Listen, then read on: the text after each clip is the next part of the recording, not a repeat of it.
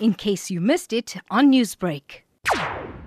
Saudi Arabia has basically brought out a notice that their borders are closed for international travel, and specifically to about 22 or 23 countries.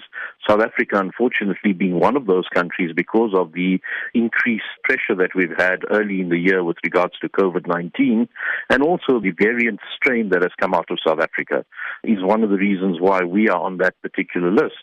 Now, of recent days, we've seen this notice come out, but there's been absolutely no notice of any international borders opening for Saudi Arabia to allow international travel into that country.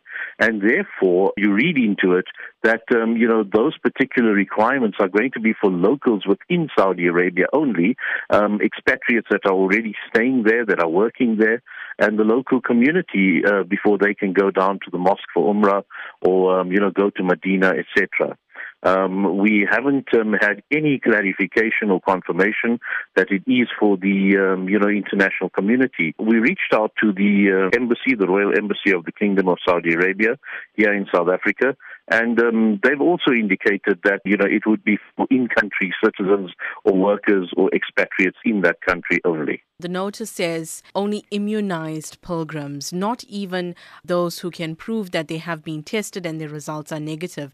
Do you think this is too harsh or strict of a measure, or do you believe it's warranted given the current pandemic? It's very difficult for me to answer that question because one needs to look at it from a more holistic point of view. But we need to understand where we're going to at this point in time. The world over seems to be rolling out vaccinations, and these vaccinations are, the bastion of, acceptance, if you want to call it that.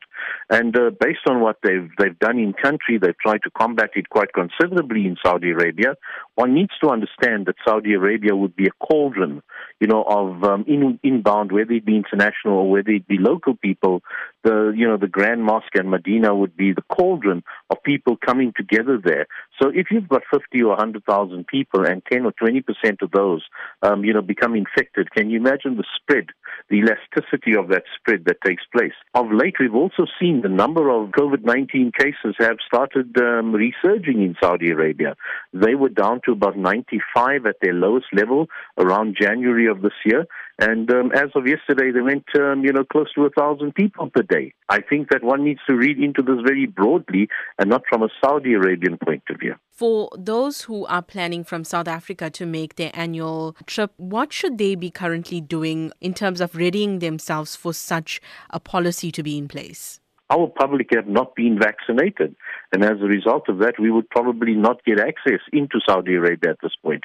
When it comes to Hajj, we are still waiting on the Kingdom of Saudi Arabia to basically inform us of any rules, any requirements, any changes, and what our quota is going to be. Newsbreak, Lotus FM, powered by SABC News.